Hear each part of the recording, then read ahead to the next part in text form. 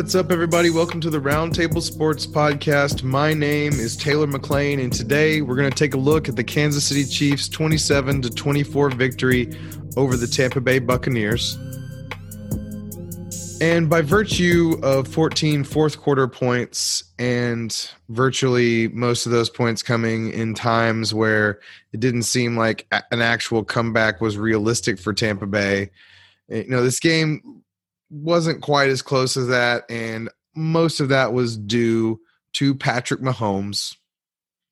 It's not surprising in a podcast about the Kansas City Chiefs that we want to lead with the main event, the main man, the best quarterback on the planet, the best NFL player on the planet, Patrick Mahomes. Now, I might be biased because I watched Patty in college and he went to my college, but still, he really does have the juice. He really does have everything you would want in a quarterback. And when he can move the way that he's moving, running the ball too, it's just really unfair for the rest of the league to have to deal with that. He had 2 clutch conversions down the stretch with his legs, in addition to having either the best or second best or top 3 or whatever it is, arm it is, because, man, he can just flip the ball and have it go 40, 50 yards. And what's crazy about today is that it could have been even bigger had he not missed Mecole Hardman down the middle in that one play for an 89-yard touchdown. This could have been an even crazier day for Patrick, but still, certainly between Patrick and Tyreek Hill, they had this game handled. They got up 17-0 and really just kept Tampa Bay down the rest of the time. And certainly if you have Patrick, the way that the Kansas City Chiefs have gone all in on the passing game, you're excited about his prospects going forward. You're starting him in whatever league you have, obviously.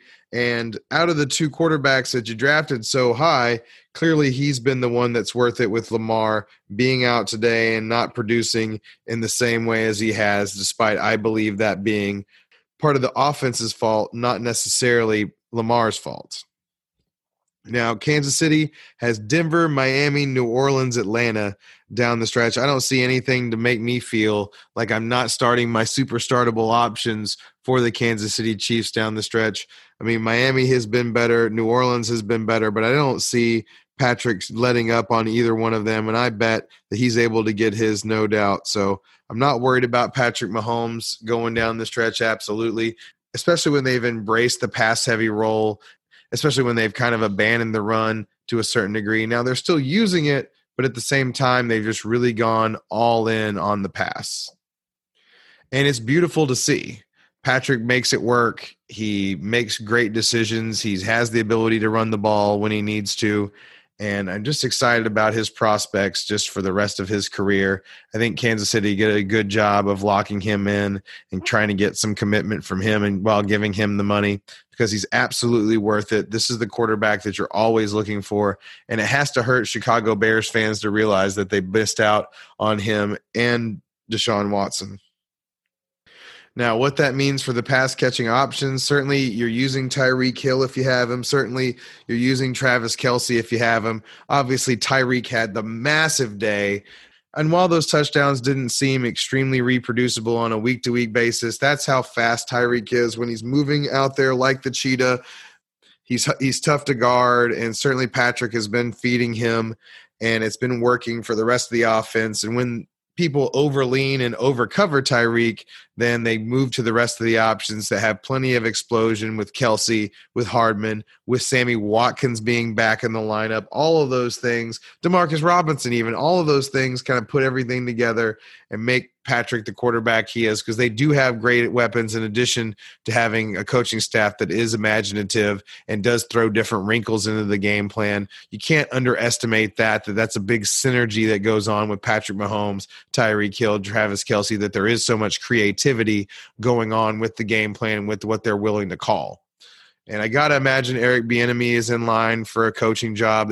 There's so many defunct situations. He's probably going to have his pick, and good on him for having that, because he's definitely shown a creativity, especially with Andy Reid over the top of him, helping him out. So certainly I think that's going to be in the cards. And like I said, you're riding Patrick, you're riding Tyreek, you're riding Travis. I don't think that I'm probably going to go any further than that unless it's a deeper league. And maybe you're looking at Sammy Watkins back with the target share, but I don't think that's something I was counting on in the first place. So I don't think that there's a third option in the passing game that I'm excited about with Travis Kelce and Tyreek Hill taking up so much of the target share. And, of course, Tyreek over the last 3 games have just been really dominating the target share, and that's what you want going into the fantasy playoffs. That's why you drafted Tyreek, because he has the speed, and with Patrick having that laser rocket arm and the Chiefs embracing this pass-happy mode, that's a set recipe for success going down the line. And like I said, with the schedule, I don't see anything that scares me off of that. Now, there is a yin to the yang of embracing the pass-happy role for the Kansas City Chiefs. Clyde Edwards Helaire hasn't really worked out like we thought he would. Now, we also thought that Clyde Edwards Helaire was going to get more of the targets with the opt-out, and we didn't know that Le'Veon Bell was also going to jump on board. So there's certainly things we couldn't foresee, but I got to say, this is the reason that you have to bake in a little bit more skepticism for rookie running backs. We don't know what the situation is going to be. And it's a lot of risk to take up front in a first-round draft, because anybody that drafted Clyde Edwards-Helaire has likely struggled, because he is tantalizing from a talent standpoint and from the offense being so potent. But when they've abandoned the run to the point they have, 20 carries isn't abandoning it, but they're not giving Clyde Edwards-Helaire enough touches to really feel like he's an option I would want to count on. And when you spend a first-round pick on him, that's certainly a recipe for disaster. Now, there's been first-round rookie running backs that have produced Zeke, Saquon, etc., and Clyde Edwards-Helaire certainly felt like he might be in that role with this offense, but you had to know that there was risk involved. And even Jonathan Taylor, for that extent, he's underproduced for where he was drafted as well. It could have been worse with Marlon Mack in there too. So you just have to be aware of that when you're drafting rookie running backs. But then again, some of them work out. So that's why you take that risk, and usually that is baked into their average draft price. And we'll have to see how the draft breaks out to see what kind of backs we're looking at next year. But definitely Clyde Edwards-Helaire has been a disappointment, and I don't see that stopping, especially with them using Le'Veon Bell to a certain extent too. So I'm not excited about any of it for the running backs, and I don't think that's a situation where outside of a flex maybe I'm starting Clyde Edwards-Helaire at all. So let's switch over to the Tampa Bay Buccaneers. And as I stated earlier, this game was not as close as the score made it feel. Tom Brady struggled and looked like he was going to struggle for the rest of the day, and then was able to convert the 2 touchdowns down towards the end. And, of course, there was no rushing touchdown. Ronald's touchdown was a passing touchdown as well. So that helped buoy Brady's value for today. And while I like him more than a lot of the pocket passers just because he has a lot of good options on the table, he certainly doesn't look like his old self. I think that's to be expected with his age. But I think people had a lot more expectations for him to really break out and have more value and have that old kind of Tom Brady feel. And there's been some days where it felt like that, but there's also been some clunkers in there, especially the one in New Orleans and then the one versus the Rams most recently. Now, there's a bye week to kind of get everything together and see how it goes, and then they've got Minnesota, Atlanta, and Detroit. And Detroit has completely given up. Atlanta has been better on defense, but still isn't unbeatable. And then Minnesota has been up and down as well. I think this is the kind of schedule that Tom Brady can take advantage of down the stretch. Now, I can see how you could be a little wary after this performance, despite kind of putting up value towards the end of the game and saving his fantasy day. I still think you're a little nervous if you're starting Tom Brady as your quarterback. The thing is, the schedule does lend itself to a certain amount of creativity. And then when you have all the options for Tom Brady available, Gronk, Godwin, Evans, Ronald, Brate, Antonio Brown, Leonard Fournette. The list goes on and on. We didn't even get to Scooter. Come on. He's got the Scooter in there too. There's plenty of options on this team. And I think if you've ridden Tom to this point and that's what you're stuck with, I think you might be okay, because I have the feeling that the Tampa Bay Buccaneers are going to be able to take advantage of their playoff schedule down the stretch. And we'll just have to hope that Tom Brady keeps holding it together. And while it's still not peak Tom Brady, and there are a couple of flutters when he throws the ball down the field. I still feel like he's got enough, and I think he's going to come through. And I can tell you that he wants to win more than anybody else. He wants to take the credit. He wants to prove that it was him, not Bill Belichick. So that's something I'm going to bet on. I think I'd be way more excited about than Stafford. I think I'd be more excited about that than Matt Ryan. There's a bunch of the pocket passers that I think I would take Brady over. A lot of that's because of the weapons in the offense, but I also think it's the schedule too. So that's something I'm going to look forward to. But I don't think that Tom Brady was something I was actually counting on in the first place, because I'm starting to get into quarterbacks that have that rushing floor and making sure that I have at least someone that has the ability to take advantage of that. Now, I mentioned that for Tom Brady, it's a great thing that they have so many options, but for those options themselves, it kind of spreads out the fantasy value to a point where it makes it hard to predict.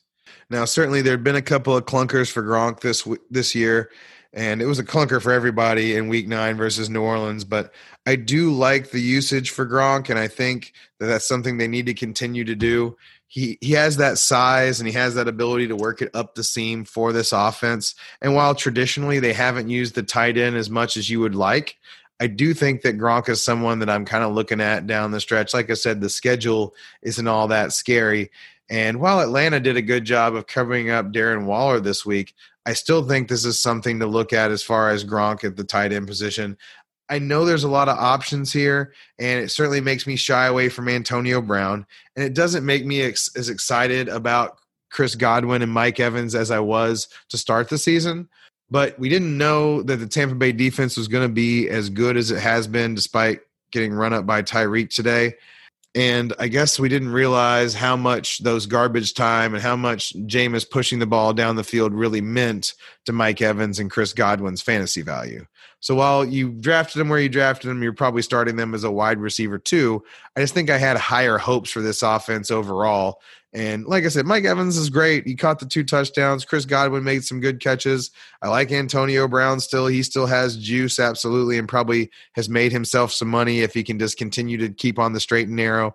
But I just don't know if I'm excited about all of them as I could have been when the season started, because I thought Tom Brady might bring a little bit more, and I thought there was still going to be the same volume. But it's not the same volume because of the way that the offense and the defense are playing together, and because of the way that they're able to run the ball typically. Now, it wasn't as good today. Ronald saved his fantasy value with a nice touchdown catch. I still think he's the most explosive back for them, but they still insist on using Leonard Fournette as well. I guess Leonard probably has something too, and at least has made himself a little bit of money in that he's probably going to get a complimentary role, be the big back to somebody's small back, maybe like a DeAndre Swift and Leonard type situation would be interesting for Detroit. We'll see what they come out with contract-wise for Leonard, and I do think that he has equated himself well from what I expected, but I still think this is Ronald's backfield. Bruce Arians came out and said that Ronald needs about 20 touches and that he hasn't been feeding him correctly. And I have to agree, Ronald runs so hard. He's gained strength. He runs with power. He's got confidence. You just need to continue to use him. And I hope that they actually do come through with what Bruce Arians is saying, because I think that could be a big boon for him going down the stretch and really give fantasy owners something to look forward to as far as him trying to buoy your flex. Hopefully that's where you've got Ronald, because it is a little more up and down with the way Tampa Bay's been up and down, and there are a lot of options to feed on the offense. But I think Ronald is the most potent from the running aspect, and I got to think that Tampa Bay knows it. I mean, they came out and said that they wanted to get any more touches, so I'm hoping they come through with that, and we'll see what they come out with from the bye week. That does make it a little harder to trust. Hopefully you get week 14 to see them come out so you can have a little confidence going into the semi and the final round. Well, that's what I've got today. Like, listen, subscribe, and of course, if you've gotten to this point, haven't done so, download the podcast. If you subscribe, it should download for you if you're listening, but the downloads are the most important thing, so support your boy. Let me know you're here. Let me know that I'm helping you out, and we'll keep going to try and win your leagues, because we're getting towards crunch time, and this is the most important time to have confidence, to be able to try and predict who to start, and I'm going to help you out with that going forward. So download the podcast, download them all, delete them, it doesn't matter, just download the podcast, and have a great rest of your day.